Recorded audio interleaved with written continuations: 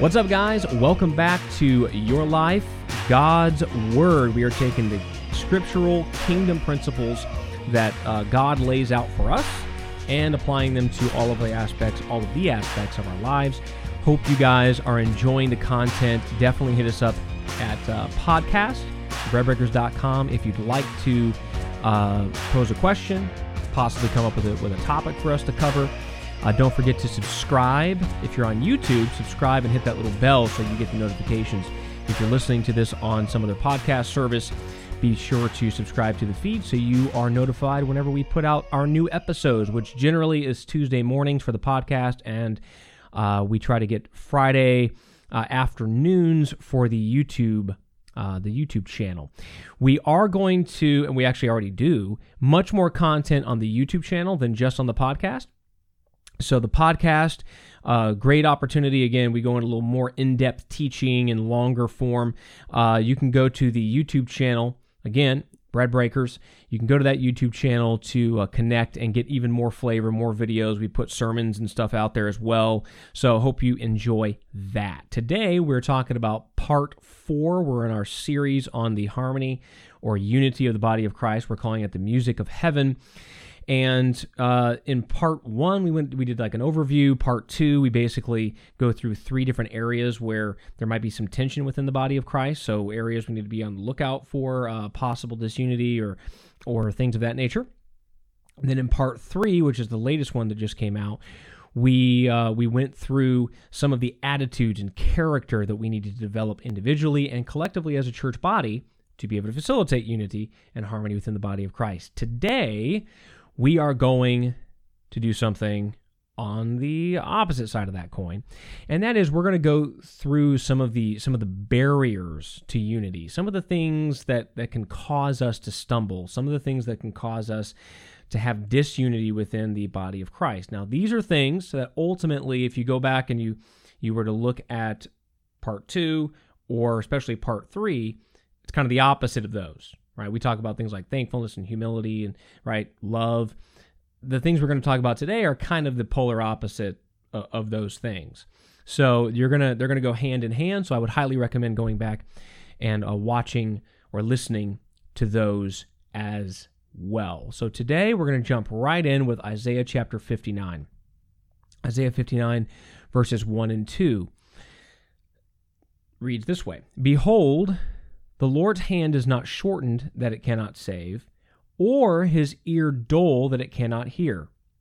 Watch this. But your iniquities have made a separation between you and your God. Your sins have hidden his face from you so that he does not hear. It's not that he cannot hear, he does not hear. Why? Because of the iniquity, the sin, the transgression that separates us from God. So the first thing we're going to talk about today is just straight up sin. Anything and everything that can fall under the category of sin. I tend to like to boil things down to very relatable, practical definitions, understandings of things. So when I say sin, I try to just say, listen, this is anything that is in disobedience to God. If God says do it and we do not, that's sin. If God says do not do it and we do it, that's sin. It's really that simple. And generally, this is found in the scriptures, right?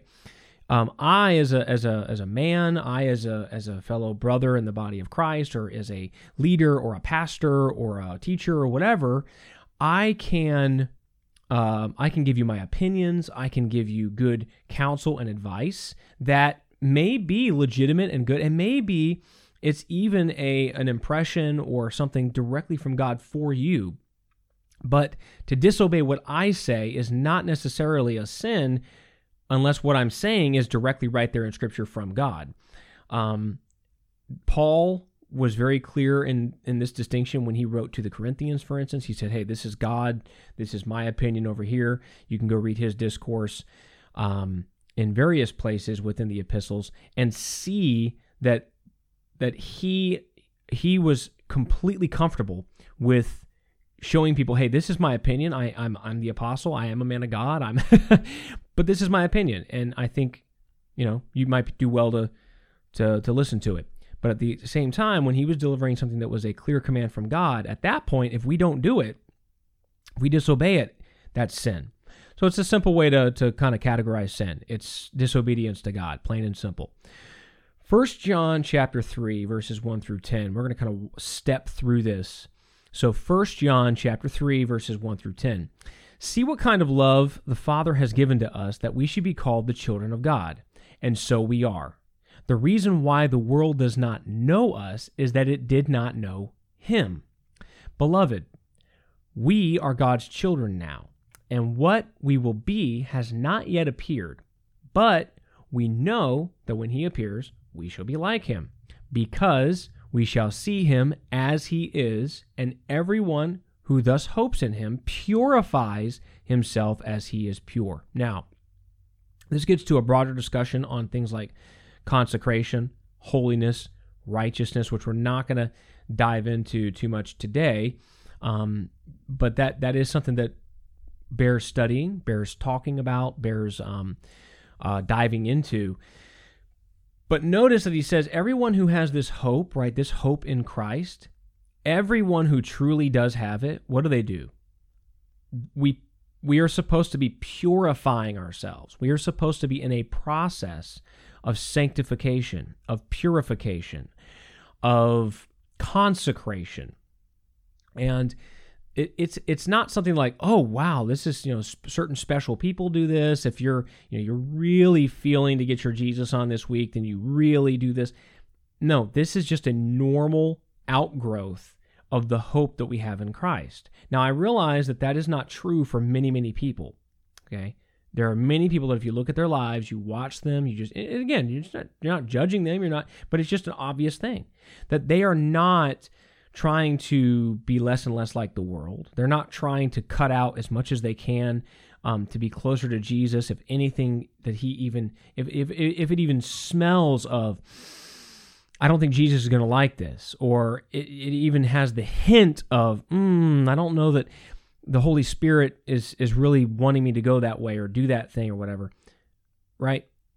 A lot of people have the attitude that's more like, well, I'd like to live as close as I can to the edge, as close as I can to be like the world, look like them, be like them, talk like them, go to all the same places, do all the same things, except also on Sundays I go to church and I love Jesus too. That is not the mentality that you find in the Scriptures, though. It just isn't. This is 1 John 3, but this is all over the Scriptures. It's sort of a given that if we're Spirit-filled, we truly are Spirit-filled, that there's evidence of that. Now, again, my Pentecostal brothers and sisters, right? Yes, the evidence, speaking in tongues.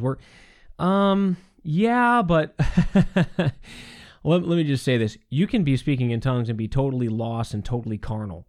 In fact, the Corinthian church was in that exact boat. Go read the book of 1 Corinthians. You'll be able to see that very easily. So the measure of our walk with God is not whether we speak in tongues. The measure is, are we walking in the Spirit? And the way we know that is actually obvious to other people. It's visible to other people. It's called fruit, the fruit of the Spirit. We're going to talk about it in a minute. But, we're going to talk about the opposite, right? But anyway, Galatians 5, you can go read through that yourself. But this is stuff that other people can see. Other people can see, oh wow, that person, they used to do this, they don't do that anymore. They used to behave this way, they don't. They used to have this in their character, they don't now. Why? Because we're purifying ourselves. So back to 1 John chapter 3, verse 4 now. Everyone who makes a practice of sinning also practices lawlessness. Sin is lawlessness. So I said disobedient to God. This is exactly what that's saying. Disobedient to what? God's law, right? It's not I went 5 over the speed limit and therefore I'm sinning now, right? That it's lawlessness before God. Verse 5, you know that he appeared in order to take away sins, and in him there is no sin. No one who abides, there's that word abide. People really like to get caught up in that word abide, and it's fine as long as it's a scriptural understanding of the word. No one who abides in him keeps on sinning. So let me just substitute the word sinning for what sinning means, okay? No one who abides in him keeps on disobeying him. See how that works?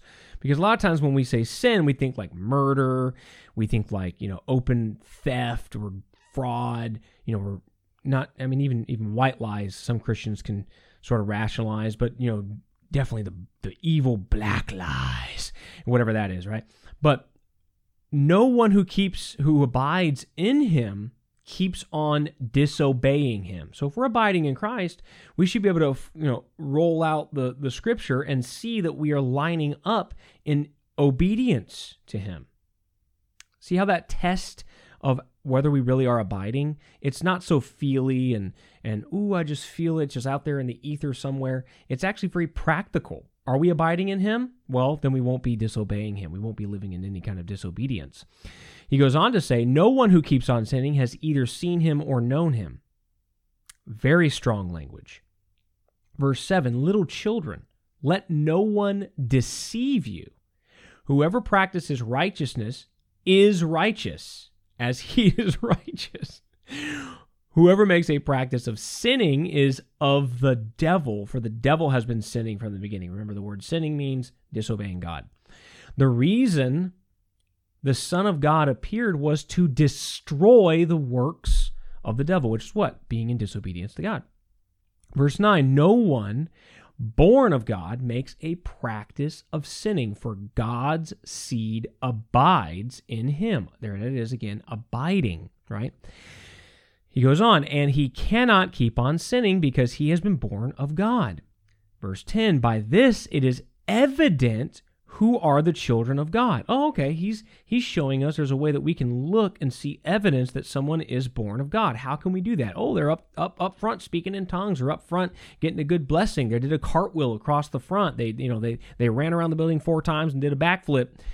No, I don't think that's what he says. Let's read what he says. By this it is evident who are the children of God and who are the children of the devil. Whoever does not practice righteousness is not of God, nor is the one who does not love his brother. So a couple of real easy tests.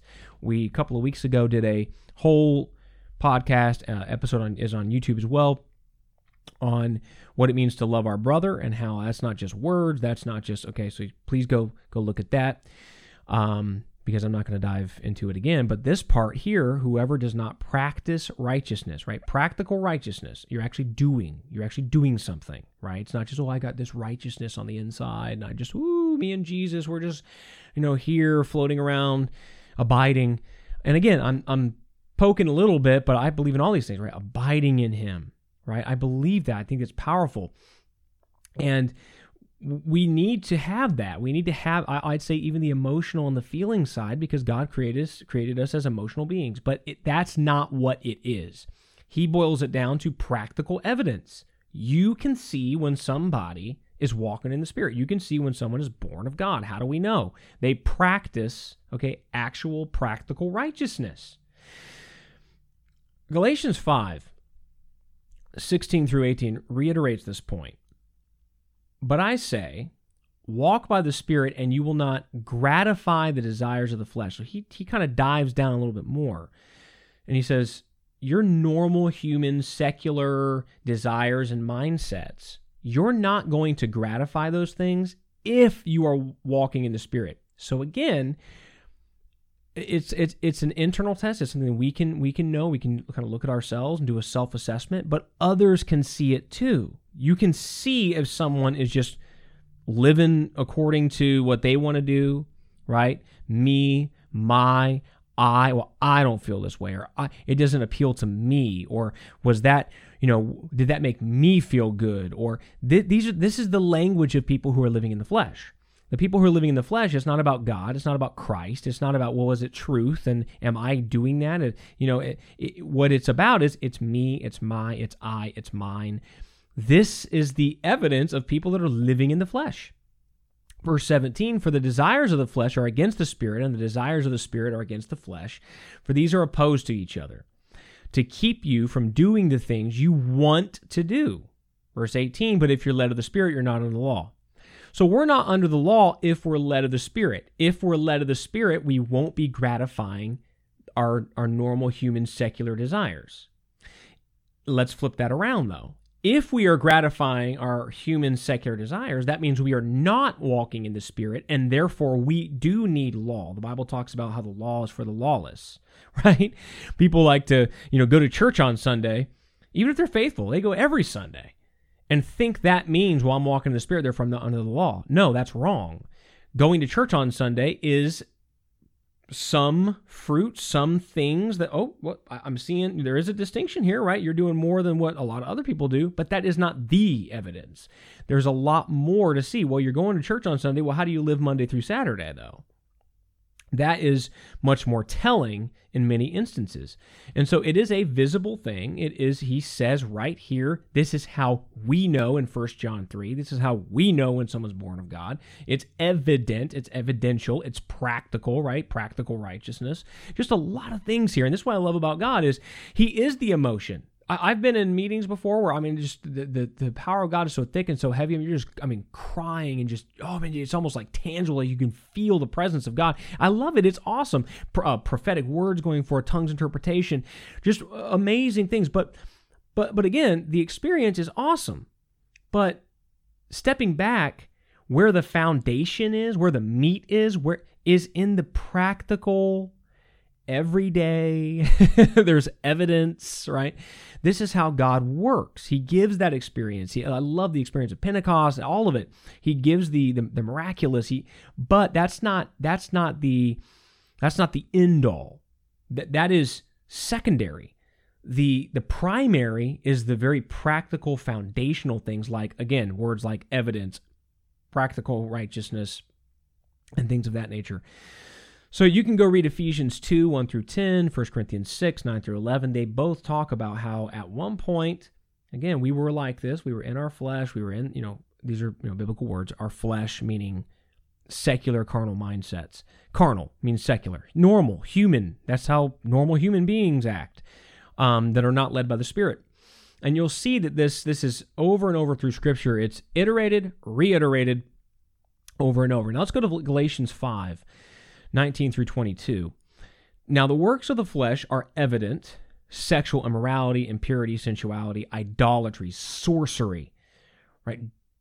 These are things that you tend to think of when you think of like sin or works of the flesh or the wickedness of man and stuff, right? I'm going to read again.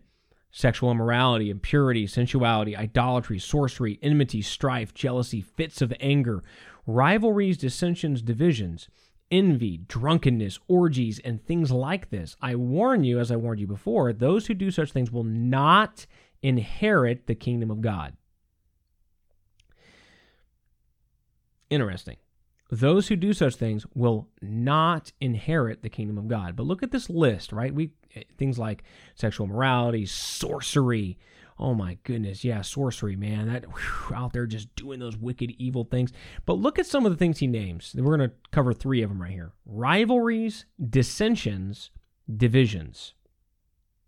Rivalries, dissensions, divisions. So we are going to talk a little bit more about division, but I want to put it in the context. We're talking about sin right now. We're talking about sin. Division is not something that's just like bad form, like, God really kind of prefers you don't do that. It's more than that. Divisions, dissensions, things like this, they are sin. It's a sin to do these things. I want to just kind of call that out because some people, again, who are not walking in that vein of, I just want to be as pleasing to God as I can. I want to be consecrated. I want to practice righteousness. If people are in that in a vein that's not consecration, many times they'll think along these lines: black and white. Is it a sin or is it not? If it's not, I'm really not going to worry about it too much. Okay, I just want to put this in the context of this is not even just like a weight or things that we kind of next level consecration. We want to start kind of moving away from these things. Rivalries, dissensions, divisions, these things are right alongside sexual immorality, drunkenness, sorcery, and idolatry. They are absolutely sin, and people who do these things, they will not inherit the kingdom of God. Now, what do these words mean? The word rivalries, I'm reading from the ESV, but this word in the Greek, it is, you can go look it up for yourself. It's New Testament 2052,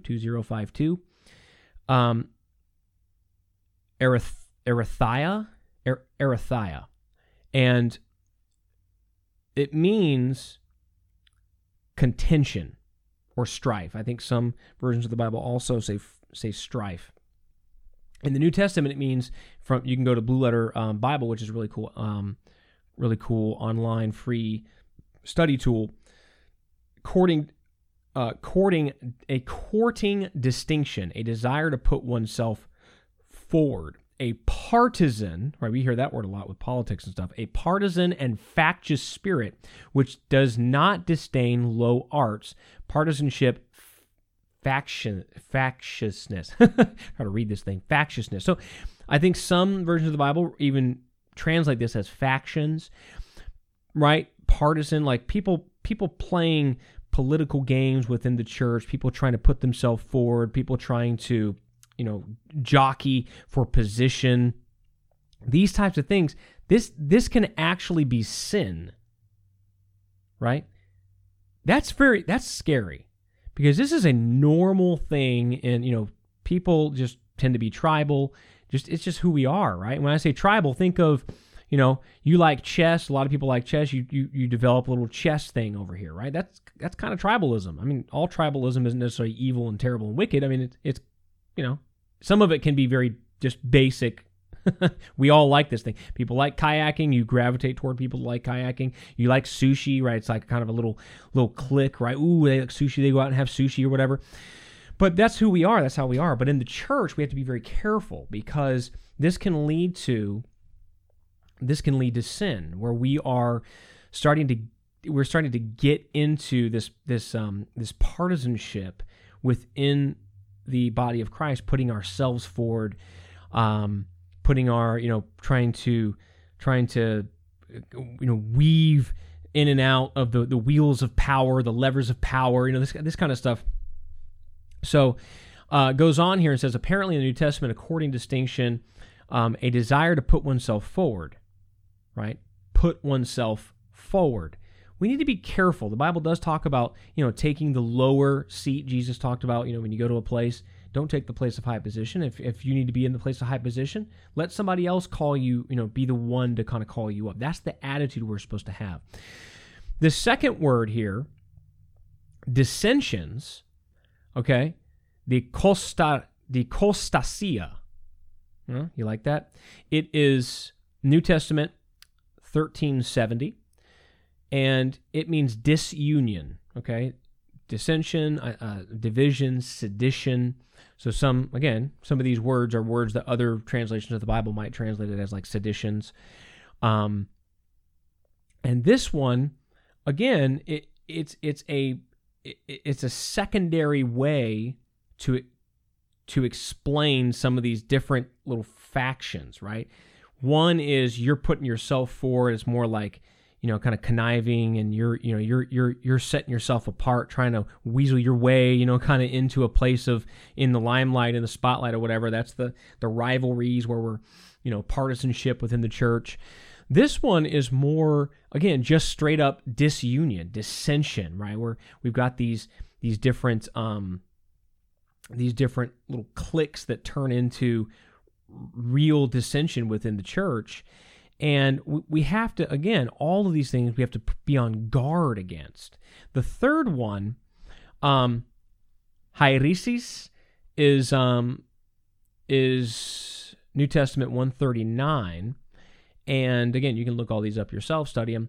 But it's where we get the word heresy from, and some, again, translations actually say heresies. And this is where you're basically putting your opinions, your ideas, your understanding of things above everyone else. Now, again, this isn't to say you can't have disagreements within the church. We know that there are disagreements within the church.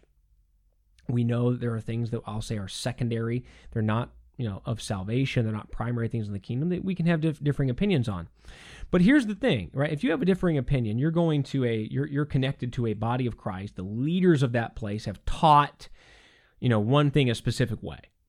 And it's a gray area. It could go path A or path B, and they've chosen path A. This is the way we kind of see this. Is the way we teach this. We don't make a huge deal out of it, but this is where we lean. And you think it's path B. You disagree, but you want to go there. You like this place. You're connected to this body of Christ. You want to serve. You want to be, right? It's not a good idea to be going around and spreading path B around when path A or understanding A or, whatever is what that church happens to be kind of locking in. Why? Because all we're doing is, you can have differing opinion. Again, I don't even know that it's a problem for someone to know I have a different opinion. No big deal, whatever. We agree to disagree. I'm on board with what they're teaching. What they're teaching is not wrong. It's true. It's right. I just, see it a little different. But we're not talking about it all the time. We're not out there like every time we go to lunch, every time we're at a prayer meeting, every time we're out in mixing amongst the body of Christ. We have to make sure people know our opinion. That's actually can lead to sin because you are choosing your opinion, my opinion, whatever it is. Should we go to leadership and express this? We could sit down, have a nice cup of coffee or something with your Bibles, and let's break this out and talk about it. And if it's important enough, go ahead, go for it. I think that's a good idea. And iron sharpens iron. And maybe the leadership will say, "Hey, we never seen it this way," and we're going to back off our stand, or even say, "Hey, we'll start teaching it a little less stringent because we see that there's another thing here." One example of this is eschatology. That people have different views on this thing, right? Preterism. Let me see if I can remember it. There's postmillennialism, premillennial. I can't talk. Premillennialism and amillennialism, right? There's like, I don't know, 5, 6, 7 different views to have within this stuff. There's just so many different things that people how they can view it, okay? I don't think that's a big deal, and I think churches should be open to, hey, you know what, we can have a friendly debate within the church itself, but hey, let's not be, there's a difference between, you say to somebody, yeah, the pastor said that, I kind of see it a little bit different, here's some of the things I've been thinking, but yeah, you know what, no big deal. There's a difference between that and like, yeah, he's wrong about that, he needs to learn the scriptures, he needs to realize what the real truth is, this kind of stuff. That, right, I think that is sin. You are causing division, you are in a mode of possible, again, not heresy against the scriptures, but this definition, which really is causing dissension and division. So go study those. Out. One way to look at this is opinion varying from true exposition of the Christian faith. So a true heresy, but it can also be a body of men following their own tenets. So a group of people who decide, we see it this way. All right, well, maybe it's not a black and white, like heaven and hell, clear distinction, primary thing in the scriptures. Let's just not cause division over this. So I think there are a couple of safeguards against some of these things. One is take stuff to leadership. You have a disagreement? Express it. Talk about it. Maybe they'll have a chance to win you over. Maybe you'll have a chance to win them over. Maybe you walk away and say, hey, agree to disagree, love your bro, love what we have here. Let's keep on trucking. Or maybe it's I'm too caught up in this thing and I don't need to be going here. Where I'd rather go to a place where I'm not constantly led to sin by causing division, right? There's lots of, different ways that can happen. So that's sin. And I wanted to, again, take some time to really show that as we talk through about division and things like that, division is not just like, well, I'm just kind of gossiping or I'm just kind of, I need to work on that. It is sin. We need to be careful because we are actually sinning when we are doing these things. It's right there, right alongside idolatry and sorcery. So, the second thing, obviously sin is kind of duh. But when we start diving into it and seeing what sin really is, it's maybe sometimes the application of duh is a little bit more difficult. But sin, I think most people could say, yeah, that definitely causes problems, that causes division, that can cause disunity, and we need to be on the lookout. The second thing, though, and we already hinted around, and you heard some of it already, but it's carnality, just carnality in general.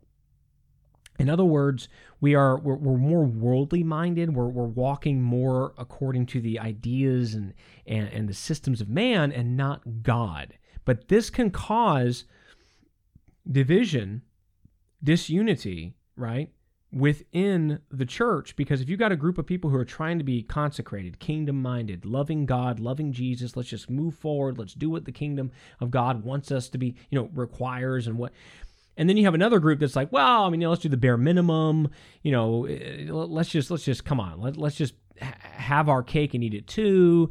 We don't, do we really want to go above and beyond? Do we really want to pray? Do we really want to fast? Do we really want to connect? Do we really, those two groups are going to come into tension,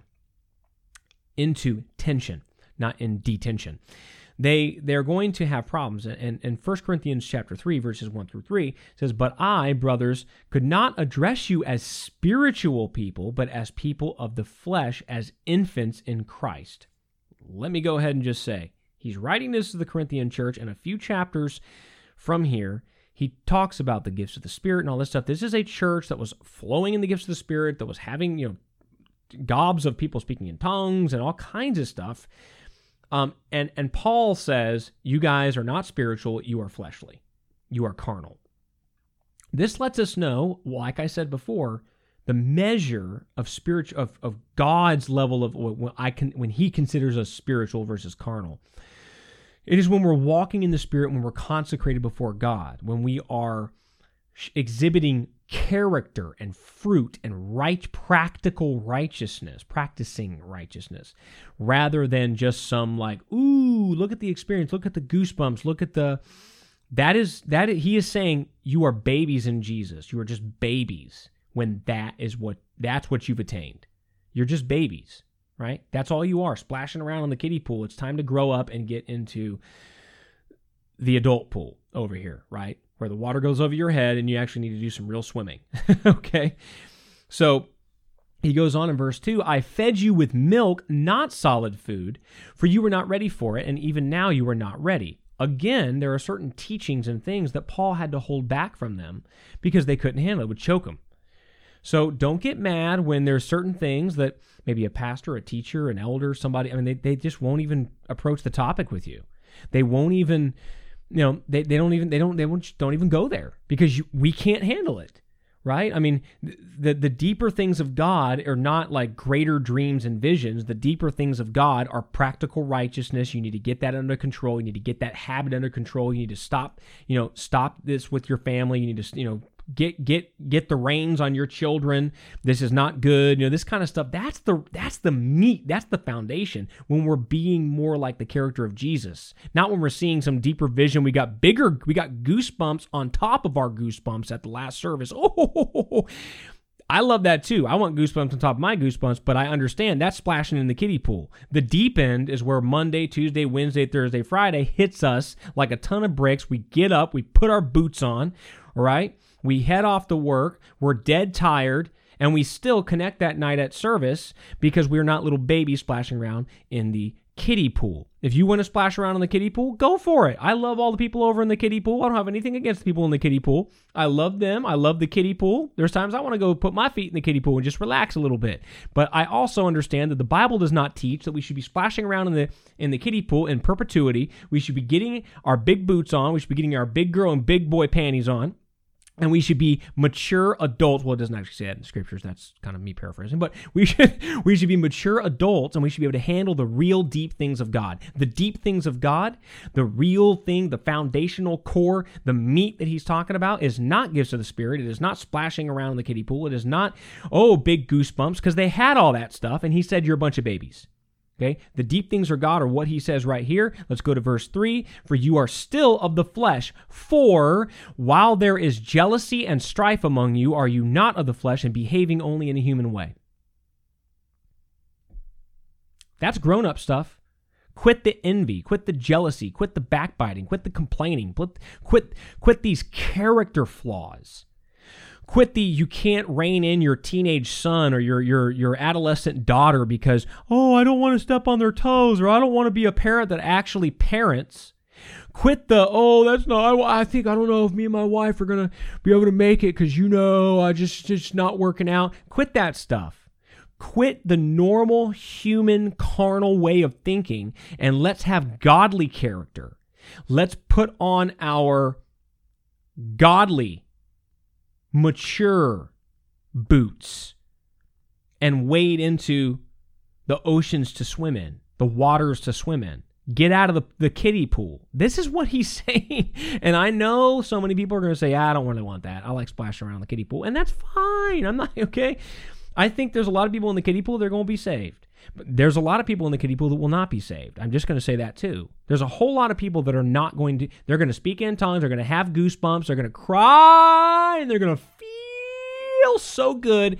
And when God looks at them in eternity, he's going to say, depart from me, I never knew you. You should have learned how to have the character and the maturity and the grit and the gravitas that is required of men and women of God. But again, that is for the people of God to love them and have patience with them and gentleness. But just like Paul said, we got to grow up. We got to grow up. Jude 18 and 19. They said to you, in the last time there will be scoffers following their own ungodly passions. It is these who cause divisions. Here we go. Worldly people, devoid of the Spirit. When we are walking around following our own passions, we are worldly. These are the kinds of people that cause divisions. Truly spiritual people, they never cause division, ever. That is just a carte blanche, okay? That is a truism. It is true on its face. It is absolute. People who are truly operating in the Spirit, walking in the Spirit, they do not cause division, ever. They never cause division. They never cause dissension. They never cause, quarrels and all this stuff. They just don't. You know why? Because they have the character of the Holy Spirit, the fruit of the Spirit. It's people splashing in the kiddie pool. They cause division. They cause contention. They cause factions. That's why Paul, Jude, pretty much any of the New Testament writers had such a premium on being mature, on growing into maturity in God. So we have sin, we have carnality. And lastly, I just want to talk about division as its own category, its own concept. Because, look, division is a huge thing. I say this all the time. Satan cannot stop the church. He cannot stop the church. Doesn't matter what he throws at it. Doesn't matter what his plans are. Doesn't matter, if he wrangles the control, the reins in government and has total control and comes at the church with vicious hatred. He can't stop the church. The only thing that Satan really can do is to try and get the church to trip itself up. Get the church to stop itself. And one of the biggest tactics is causing some kind of division within the church. That's where it's at. If he can get division in the church, he's done his job. The church will stop itself. So it's very important. That's why we're going to dive into this. Proverbs 6, 16 through 19. There are 6 things that the Lord hates, 7 that are an abomination. Okay? It's an abomination. Check these out. Haughty eyes, a lying tongue, hands that shed innocent blood, a heart that devises wicked plans, feet that make haste to run to evil, a false witness who breathes out lies, and one who sows discord among brothers. Division is an abomination to God. I already went through and showed that those 3 different kind of veins, 3 different tributaries coming out of that cesspool of division, right? Rivalries, dissension, division, right? These factions, all this stuff. They're sin. They're clearly sin according to Galatians. But Proverbs says they are abominations before God, and he hates them. Is our heart of the mind that we should be in total dread that we would ever cause division in the body of Christ. It should be a total dread. God, let me walk in a way that I never do this. It's an abomination. It's a sin. You hate it. And it is something that I never want to do. If that's our attitude and we're walking in God, chances are we won't cause division. And if it even starts to creep up, we will immediately rectify it. Now, I'm going to talk about kind of three different things that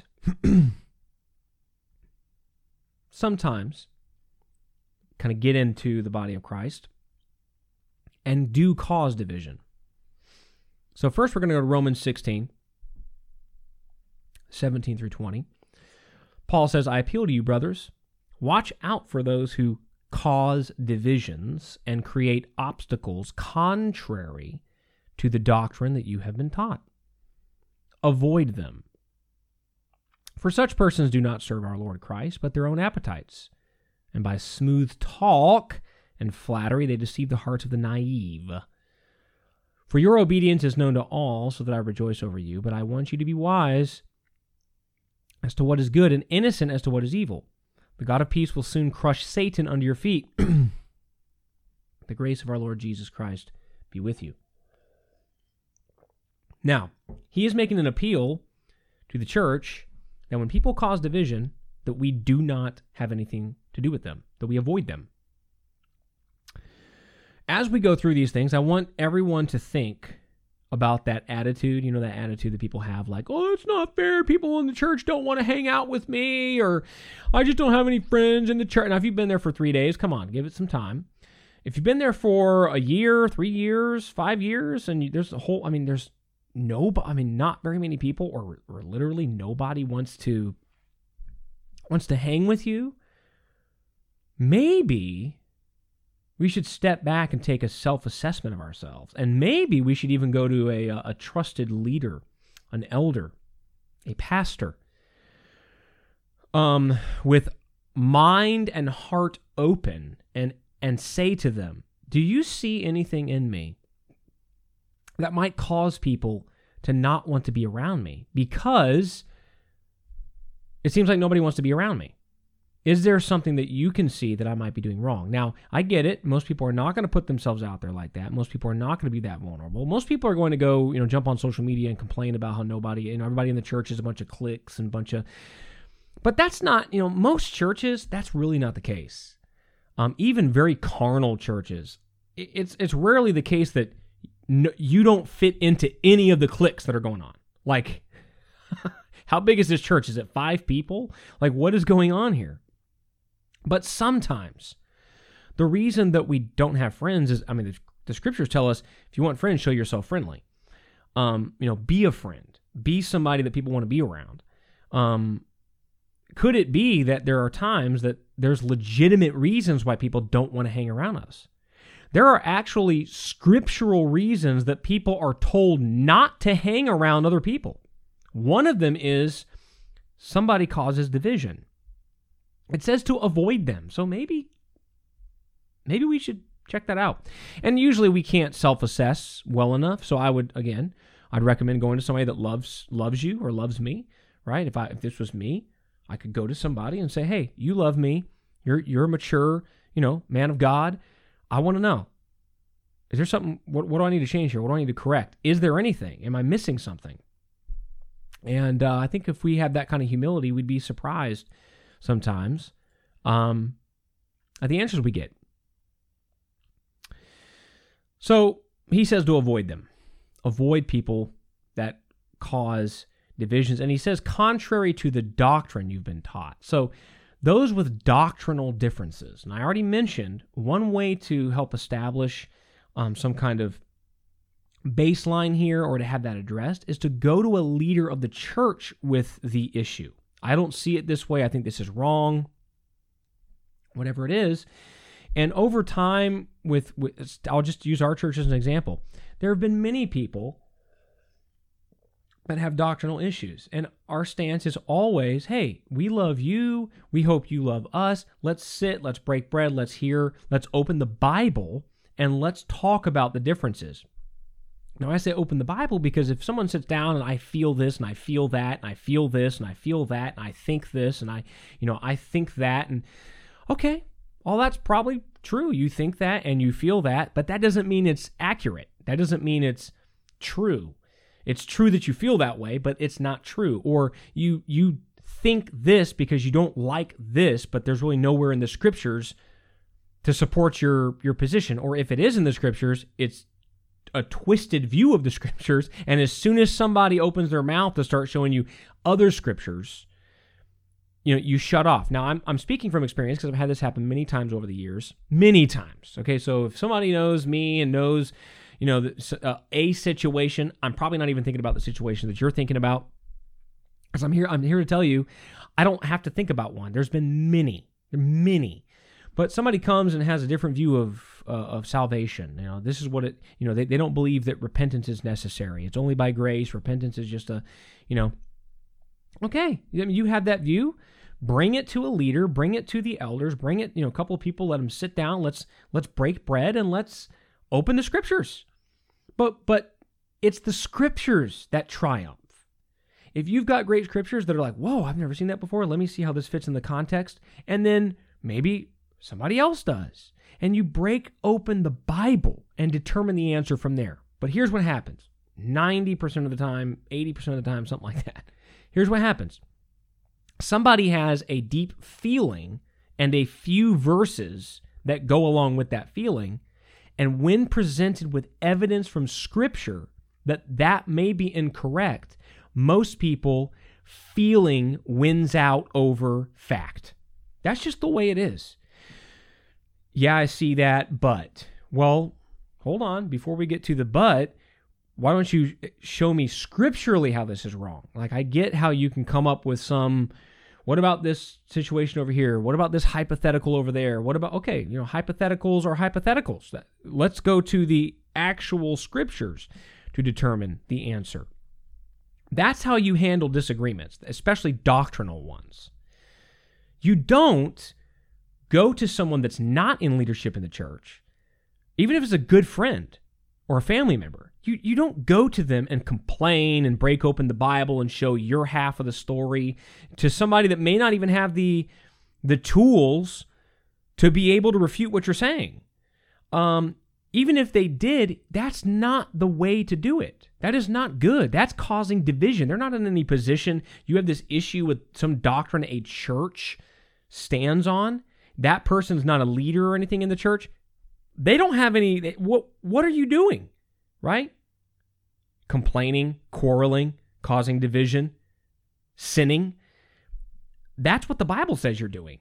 And the Bible actually says, if that's your friend that takes you out to lunch and wants to open up the Bible and complain about stuff that the church is teaching, you're supposed to avoid them. I mean, you could tell them, look, I can't hang with you. Well, why? Well, I want to obey the Word of God. I want to love Jesus. And Jesus said, if you have an issue, you shouldn't be causing division. And that's what you're doing. So I'm supposed to avoid you. He says it right there, Romans 16:17. So, love you, but peace out. Again, this is difficult, but this is how serious God takes. It's an abomination to him. It's sin. He hates it. And this is very common, doctrinal differences. But the way to bring reconciliation, which should always be the heart of someone who is truly walking in love, the way you do that is you go to someone who can actually make a change. I know I spent a lot of time on that, so I won't spend as much time on the next ones. But he goes on, for such persons, the reason they do this, right? They're not serving Jesus. They're serving their own appetites, right? It's a gnawing thing. Like they got this on their chest. They got this thing in their craw. I don't know where the craw is. Is that like in your mind? They got this in their craw. They're walking around with this offense on their shoulder, and they have to dig. They got to say it. They got to make comments. They can't get it out of their spirit. Why? Because they are serving their own appetite. They're looking for someone to agree with them. They're looking to get their opinion out there. And then it says, and by smooth talk and flattery, They deceive the hearts of the naive. They can sound very convincing. They've got a few scripture verses. They talk about how they love Jesus, and they're walking, oh, I just love God so much, and now I'm going to do something that God absolutely hates, that's an abomination to him, but I love him so much, right? Those don't go together. Those don't jive. And that's what he's saying, calling their bluff. They're not serving Jesus, they're serving their own appetite. And this is why they're so dangerous and we should avoid them. Why? Because they can deceive people who are naive. That doesn't mean they're ignorant and stupid, but they're not aware. They don't have the tools to combat somebody's partial knowledge of the scriptures, right? One of the most dangerous people to get into a conversation with would be the devil, right? You get into a conversation about the Bible with him, he knows a lot of scripture. And so he'd be able to twist this verse, twist that verse. I mean, he'd be a very dangerous foe if it came to trying to have a scriptural discussion with him. And so they flatter, right? Oh man, you are so awesome. Oh, God has done incredible things in you. It's great to see, where God's taken you. Wow, your walk with God is so evident. Wow, man, you are just doing incredible things for God. Hey, I had this problem with the things the church over there is teaching. Abomination. Back it up, buddy. That's really what our attitude should be. And we're going to talk a little bit more about that, I think, in depth when we talk about how to handle situations. But again, talks about it right here where he goes over. But that's doctrinal, right? And this is in Paul's final instruction to the church in Rome, so it's important stuff. So then he goes on and talks about obedience, right? That's the key here, obedience. And then he says the God of peace will crush Satan under your feet. Yeah, he's going to crush Satan under your feet if you don't allow division to destroy the church.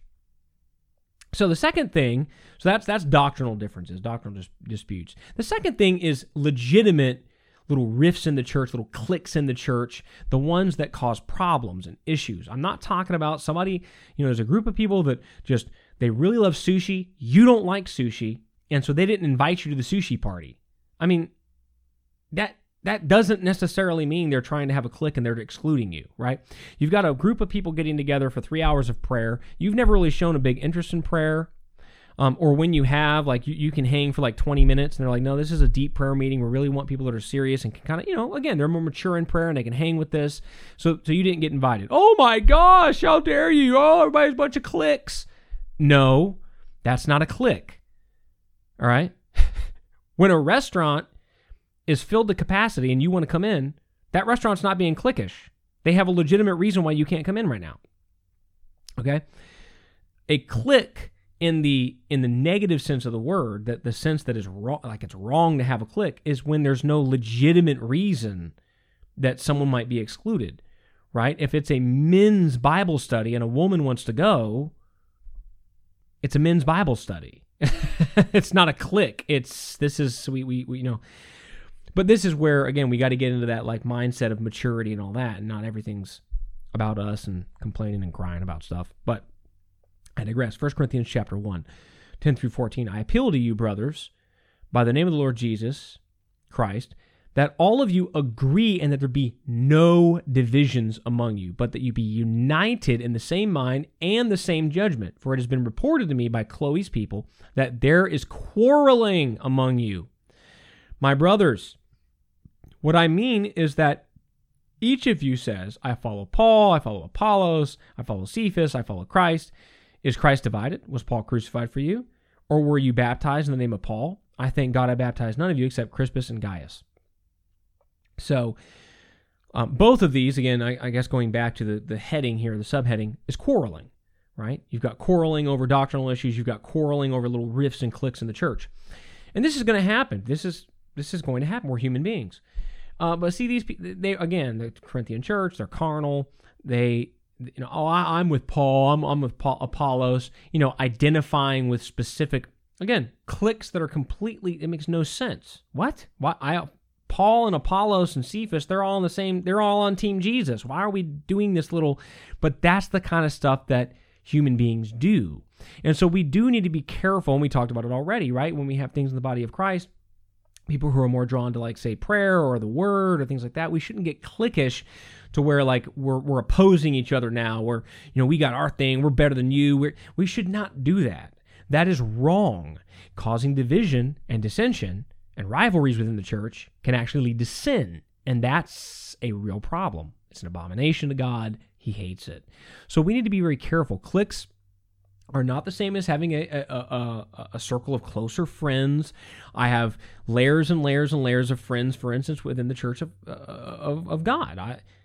Guess what? I'm not as close to everybody as everybody else. The brand new person that I have no idea who they are, I barely know their name. They've been here, one time. I love them, of course. They're body of Christ, all that stuff, potentially. But I'm pretty sure they're not as close to comrade. They're not as close of a friend as somebody that they've been there through thick and thin. There's a mutual trust and loyalty there. 7, 8, 9, 10 years of ministry together. Those are different things. And for people to think that no, everybody should be treated 100% the same, that is not. There's nowhere in the Bible that says everybody should be treated 100% the same. Everybody should be treated with equality, with equity. I don't know how you how you look at those things, right? I'd say equitably, right? With fairness, and everybody should have love, everybody should have grace, and that kind of stuff. But again, you can have closer friends than others in a church. There's nothing wrong with that. That's not a clique. That's legitimate, right? I get along with this person very well. Maybe they're a close family member, whatever. And again, we have to remember, if we want friends, we should show ourselves friendly. And there are legitimate reasons to avoid people.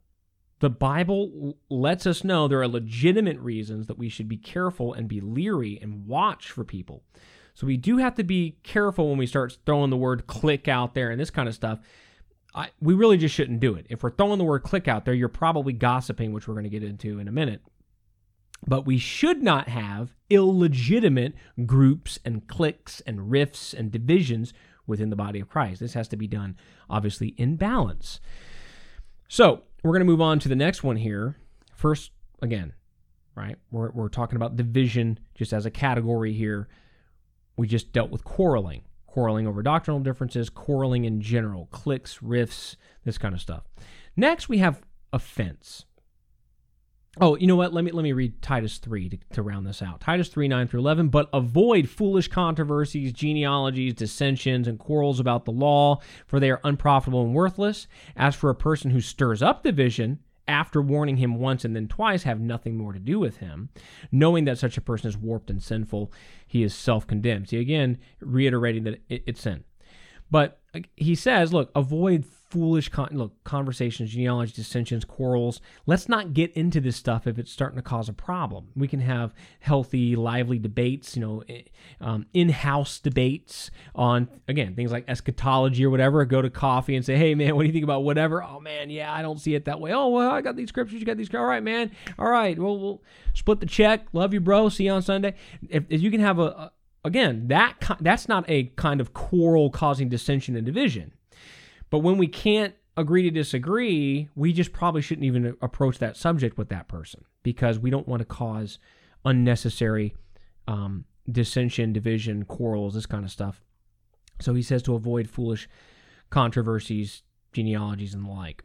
So now moving on, the second thing that can cause division and problems, offense, when we get offended. Now, I do want to make the distinction here between what the Bible a lot of times talks about offense. That means something like that causes someone to stumble, right? Versus a lot of times when we say offense, we mean somebody got their feelings hurt. The Bible doesn't really pay a whole lot of attention to you just kind of got your feelings hurt. Again, because people who walk with God should be of the mindset that, look, even if they don't recognize it, they don't ask for forgiveness or whatever, I'm going to get over it. This is, no. I'm mature. I'm not splashing around the kiddie pool. The body of Christ, the unity of the Spirit, all that stuff is far more important. Walking in humility, all that stuff. So let's just make that distinction right away. Many times when the Bible is talking about offense, it's meaning something that is actually a stumbling block to someone, causing someone to stumble. It's not just, well, somebody took my parking space. I'm doing the air quotes. My parking space. Get over it. Oh, I usually sit there on Sunday. See, my Bible was right there and somebody moved it. Get over it. You know what I'm saying? Oh, they know my daughter doesn't like Cheetos, and they serve that in Sunday school anyway as the snack. Get over it. Get those little panties out of a twist. Get over it. That's the Bible answer. Get over it. I mean, that's the thing. But we just love to walk around with our little feelings on our sleeves sometimes. So Psalm 119, 165 says, "Great peace have those who love your law. Nothing can make them stumble." Other versions of the Bible say nothing shall offend them, but that's what it means. Nothing shall make them stumble. It doesn't mean that people don't have feelings that love the law of God and are walking with God, that you can't hurt their feelings. They're impervious, that it's impossible to hurt their feelings. Of course, that's nonsense. Of course, you can hurt somebody's feelings. But they're not going to let that hurt feeling carry them to the point of truly being offended. That's the key. That's where you and I will have our feelings hurt. The more you serve and minister and even grow in leadership and stuff, you're going to get your feelings hurt. It's going to happen. 135,000% sure you will have your feelings hurt. But people who are growing in God to a place of maturity where they're in some kind of leadership capacity should not be in the kiddie pool anymore. They should be right in the big person's pool, okay? And they should be able to say, "Hey, I got my feelings hurt. I need to pray through this, get over this, not going to walk around with offense."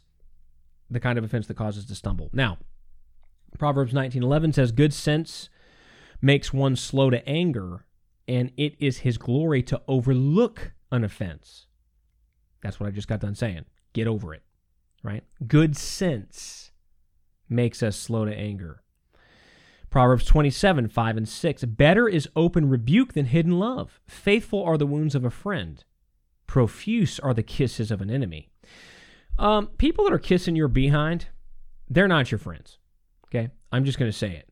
You mess up, you flub up, you do something dumb, you make some silly decision. You're playing the fool, you're acting foolish, and people are just like kissing up to you. And man, that's right, you little man, I can't believe that person is not your friend. They are your enemy. They are helping you. They're helping you to live in abomination to God, and probably helping you scoot yourself along over the abyss into eternal fire. That is not your friend. Trust me, it's your enemy. What is the scripture saying? Better is open rebuke than hidden love. Faithful are the wounds of a friend. A friend will open their mouth and tell us like it is, lovingly, but the goal is to help us. The goal is reconciliation. The goal is, hey, this might be a blind spot for you. Let me just bring this to your attention. That is what friends will do. I've had people say about folks around me and different things. I've heard it said multiple times, right? Well, I don't want to ask so-and-so their opinion because I know what they're going to say. And it's like when, what was it? No, it wasn't Saul. Was it King Ahab? I think it was Ahab, right? Complaining to Jehoshaphat. He's like, got all these false prophets. Like, yeah, man, victory's yours. You the man, right? A bunch of enemies of Ahab kissing his behind, telling him, "Oh yeah, the victory's yours." And Jehoshaphat's like, "Are there any prophets of Yahweh here? Because these guys are all really sketchy." He's like, I don't know. And Ahab, let me see. It's Ahab. Is it Ahaziah? Was that who it was? No. Ahab and Jehoshaphat. But Jehoshaphat's like, are there any servants of the Lord here? Because again, these guys. Here it is. 1 Kings 22:7. But Jehoshaphat asked, "Is there not also a prophet of the Lord here? We should ask him the same question." The king of Israel replied to Jehoshaphat, "There is one more man who could consult the Lord for us, but I hate him. He never prophesies anything but trouble for me. His name is," that's it, "Micaiah, son of Imlah. I can't stand him." Why? Because he doesn't kiss my behind and tell me what I want to hear. Right? And this is where Micaiah, right? This is where God actually, says, like, I want Ahab to go into battle. I'm going to punish him and kill him. How can I do this? And then the Spirit's like, hey, I can do it. I can be a word of false prophecy in the mouths of his prophets. And Micaiah says, yeah. Do everything that you want to do. God's going to grant you victory. And then Ahab's like, wait a minute. This is the first time that I've ever heard you give me a good prophecy. Like, what's going on? He said, yeah, this is what I saw. I saw people lying to you so that you can be punished by God. And that whole thing. But this is the picture right here in Proverbs 27. Open rebuke is better than hidden love. Faithful are the wounds of a friend. Profuse are the kisses of an enemy. We should not want a bunch of yes men around us. That doesn't mean we want somebody that's constantly like overly critical. All they ever do is criticize. I'm telling you, if you're the type of person that all you ever do, the only time you call somebody, the only time you speak up is when it's negative, don't be surprised when somebody doesn't want to answer your call. You come up, hey, I want to talk to you after service. Because they know that means it's something negative. That should not be the case. If you have stuff, you're in the position where you're going to go to people, that kind of thing, you should balance that with, hey, I want to talk to you after service. Oh, yeah, what is it? I just want to let you know, man, you did a fantastic job up there today. There's, speaking the word or singing, or, man, great job in Sunday school today. The kids loved it. Great craft, great thought put into that. You need to balance it out. I'm just saying. That's just wisdom. But at the end of the day, I'd rather have a bunch of people around me that are going to tell me how it is. If they're going to open their mouth, they're going to tell me how it is. Not a bunch of people, oh, yeah. And what they're really doing is helping me on my slippery slope to destruction.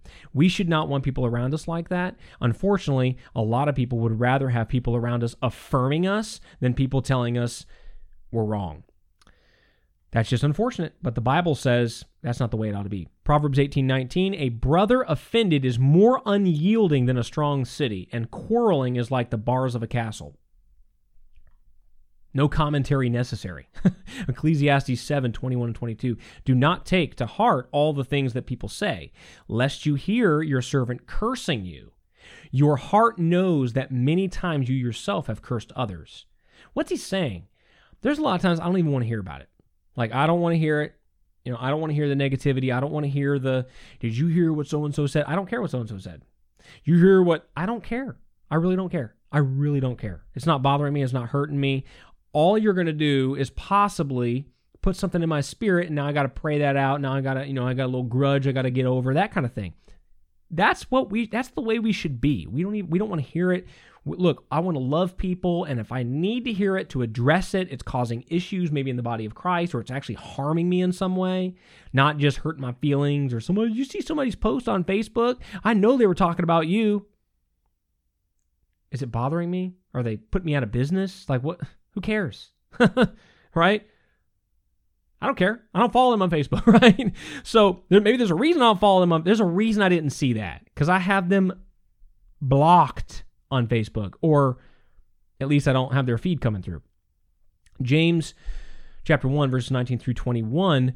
Know this, my beloved brothers, let every person be quick to hear, slow to speak, slow to anger. So listen to folks, not listen to gossip, which we're going to do next, but right, quick to hear. We're going to listen, right? Slow to speak, slow to anger, for the anger of man does not produce the righteousness of God.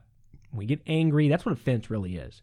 I'm offended. What it really is we're getting mad about something that was said, done, right? We can say, I'm offended, I'm a victim, but really what it is something was done, and now your response is anger.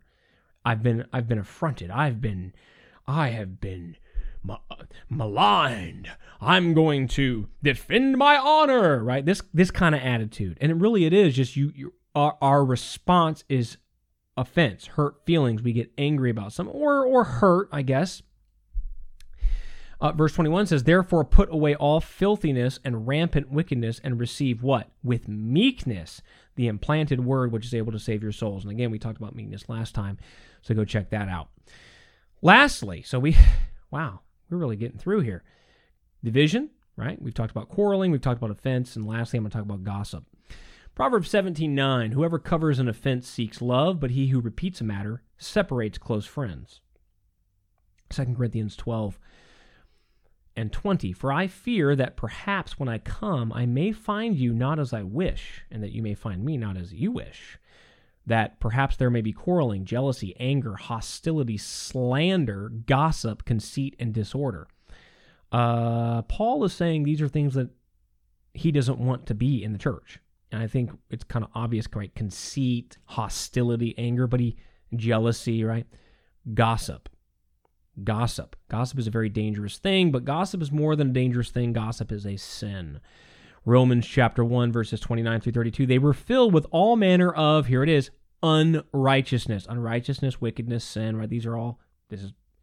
Unrighteousness is sin, okay? Unrighteousness, evil, covetousness, malice. They are full of, what are they full of? Envy, murder, strife, deceit, maliciousness. Oh, that sounds terrible. They are gossips. Oops. Slanderers, haters of God, insolent, haughty, boastful, inventors of evil, disobedient to parents, foolish, faithless, heartless, ruthless. This does not sound like a good group of people.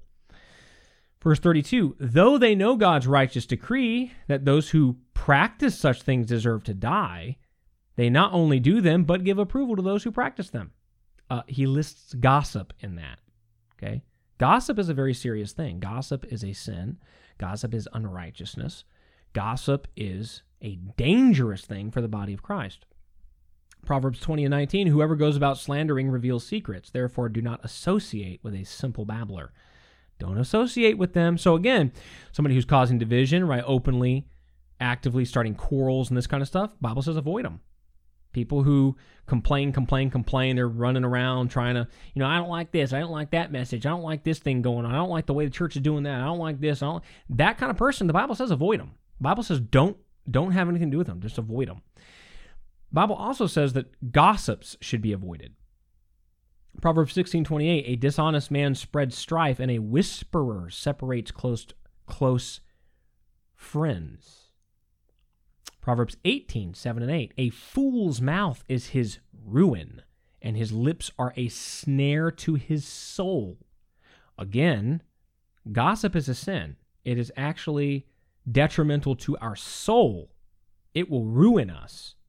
Verse 8, the words of a whisperer are like delicious morsels. They go down into the inner parts of the body. Now, gossip, there's this thing that people have, a lot of us do. We like to be in the know, right?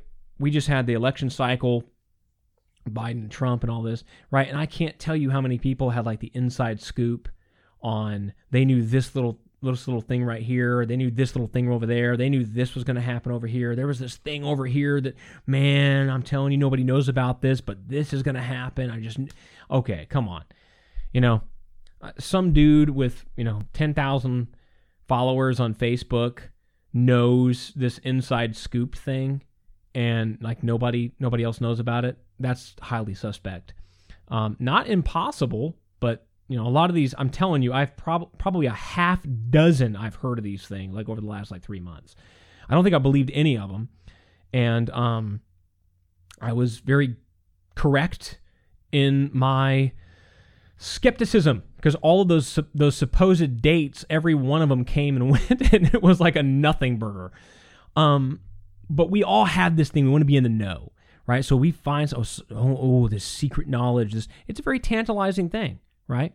This is why like secret societies and all kinds of they have a lot of, I'll say, merit. A lot of people who like to buy in, because it's this secret thing. There's like these secret handshakes that we do, or there's these secret meetings we have where we get together and it's super secret, right? It appeals to a lot of people, right? Or just go online, right? Oh, I know stuff about the book of Revelation. Nobody knows this. Nobody knows this. It's right there on a YouTube video for anybody to see, but nobody knows. Okay. Whatever. But again, a lot of people buy into this stuff. A lot of people love like knowing stuff that other people don't know. And that's a lot of the appeal of gossip.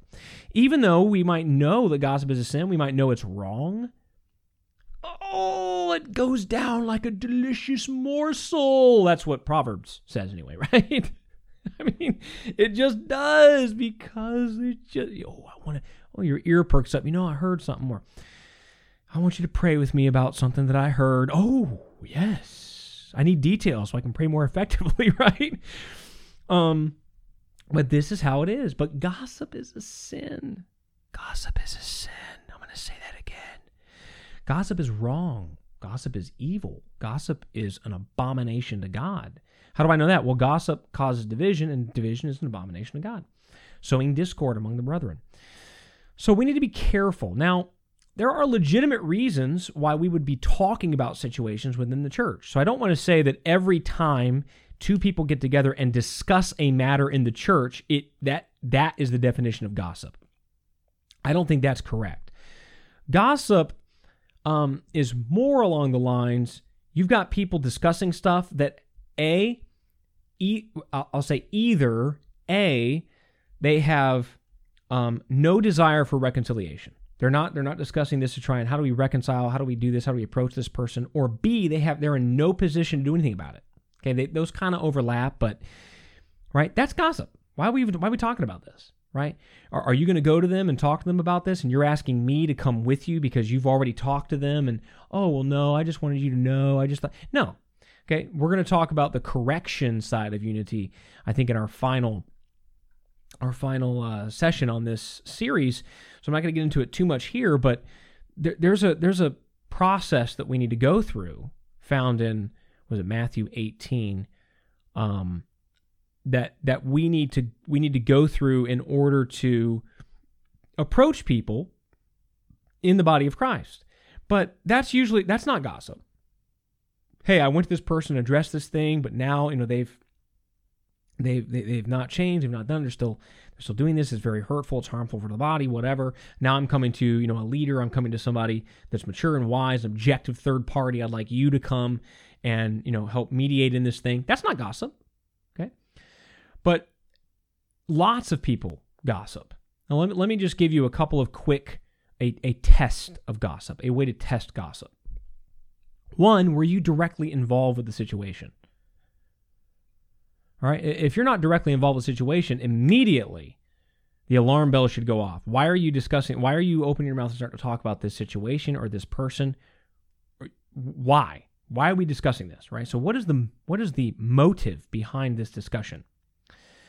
Another question, right? First, so are you directly involved? Two, are you speaking with someone in a position to do something about it? So are you going to a leader, somebody that, hey, there was this, I know, let's say, for instance, we'll use our church as an example, right? We have certain ministries that are more kind of front-facing. They have a little bit more of an influential position. And in those ministries, we might have a higher level of requirements for people because we want people that are, again, right? They are aligned with the Spirit of God. They're aligned with the leadership of the church. They are consecrated, folks that doctrinally they're sound, like these kinds of things, right? Because they're in a position of more influence. It doesn't have to be a straight up leadership position, but of more influence. And let's say someone's in a role, right? They're in a teaching role. They're in a teaching role where they're having a lot of influence over other people. There's a church backed Bible study that's going on, and somebody sees that person jump up on the table in the food court and start cursing out the person that gave them their food at Chick-fil-A, right? Or whatever place, right? They're just dropping F-bombs, cursing them out. How dare you get my order wrong? I'm tired of this junk, blah, blah, blah, blah, blah. And then somebody sees that, and they bring that to the leader, and they say, hey, listen, this person's a part of this ministry. I saw them doing this, right? What should we do? This needs to be corrected. This is not proper behavior, right? They're going to somebody to rectify the situation, somebody who's in a position to do something about it. So that's not gossip. They're actually wanting reconciliation. They're wanting this person to, hopefully they're wanting this person to lovingly be addressed, not I'm trying to get this person in trouble so I can then take their spot. Refer to the earlier discussion about partisanship within the body of Christ. So I would ask these questions. Am I directly involved with this? Am I speaking to someone that is in a position to do something about it? And what is the intent? What is the intention here? Even if you're directly involved with it, you could still be gossiping. What's the intent here? Why would you be sharing this with somebody else? So I would say unless you're in a position of leadership, right, in a position to deal with the situation, even saying, oh, let's pray about it. No. If you want to have someone pray about something, just say, hey, there's some things going on in the body of Christ. I think there's potential here for some disunity, there's potential here for division, help me pray. That's all you got to say. God knows who it is, what the situation is. You don't have to give any details whatsoever. The only reason we need details is because they go down like delicious morsels. But we should back off of that. Now, Proverbs 21:23 says, whoever keeps his mouth and his tongue keeps himself out of trouble. We need to realize this. Keep the kibosh many times on our mouth. Now, how do we avoid gossip? Remember, gossip requires at least two parties. There's the gossiper, the talker, the one that wants to share things, but it requires a listener. Now, if they're gossiping to themselves, I mean, they already kind of know about it anyway, so I guess it's harmless to the body of Christ at least. It might still be an abomination to God, though. You need to get that out of your spirit, quit talking about it and thinking about it and, letting it fester and harbor, right? You're being offended over something. But it requires a listener. And as the listener, here's what we should do. We should not listen. When someone wants to start talking about a situation, talking about a person, even if they preface it with, oh, will you help me pray? They start giving you details, say, nope, I don't want any details. I don't want to get into gossip here. I don't even want the possibility of gossip. You want me to pray about a situation? You just give me the very basics, such as there's somebody in the church going through something, help me pray. There you go. Very, very generic. People start giving you details, stop them. I don't want to hear that. I don't want to hear about it. I'm not gossiping, right? You can ask questions like, hey, I'm not a leader. Have you taken this to a leader? Right? This is something a leader should be addressing. Or, hey, hold on a second. I don't feel comfortable talking about this person without them being present. If you want to talk about this, we should get that person and the three of us can sit down and talk, right? Or you can just tell the gossip, hey, we're not in a position to address this. Like neither of us is really in a position to do anything about this, so we shouldn't be talking about it. Let's take it again to somebody who is in that position. Shut the gossip down. Gossip requires a listener. So even if we're not the one who wants to go out there and talk about people or talk about situations or yip, maybe we know this scripture, Proverbs 21:23. Whoever keeps his mouth and his tongue keeps himself out of trouble. I would add to this scripturally, right, that we should also guard our ears because gossip requires a listener. So maybe we're not the one to open our mouth and be divulging all kinds of stuff, but let's not give ear to gossip, and that will put the kibosh on gossip. Gossip requires not just the gossiper, it requires a listener. So let's not listen. So just to kind of recap here, a couple of things that they will hinder unity and harmony within the body of Christ, which can hinder the work of God. It can hinder the kingdom of God. It can hinder the church of God. It can hinder the work that God has for a specific body. And that's why it's important. We need harmony. We need unity, not just because they're cool, not just because they're nice, but because that is what God wants in order to see his will done through his ecclesia. So here are the things. Sin. Can't tolerate sin. We don't need sin. We need it out of our lives. We need to be obedient to Jesus Christ in all things. Not just our little, I don't murder people, but I do this over here. No, all things we need to obey Jesus. We need full consecration in our lives. We need to aspire to sanctification, to consecration, practical righteousness, all those things. Second is carnality. So even if it's not a sin in and of itself, we need to try and be more and more like God and less like the world. So even if it's just, I'll say, quote unquote, just carnal, we need to be very careful. We need to be very limited in how much we do that just feeds our flesh. Doesn't mean we can't have some entertainment. Doesn't mean we can't go do something that's just fun. But we need to be limited. We need to be careful. We need to guard it very carefully because if we are carnally minded, we are the enemy of God. When we get too carnally minded, we can easily start to trip and fall into division and dissension and these types of things.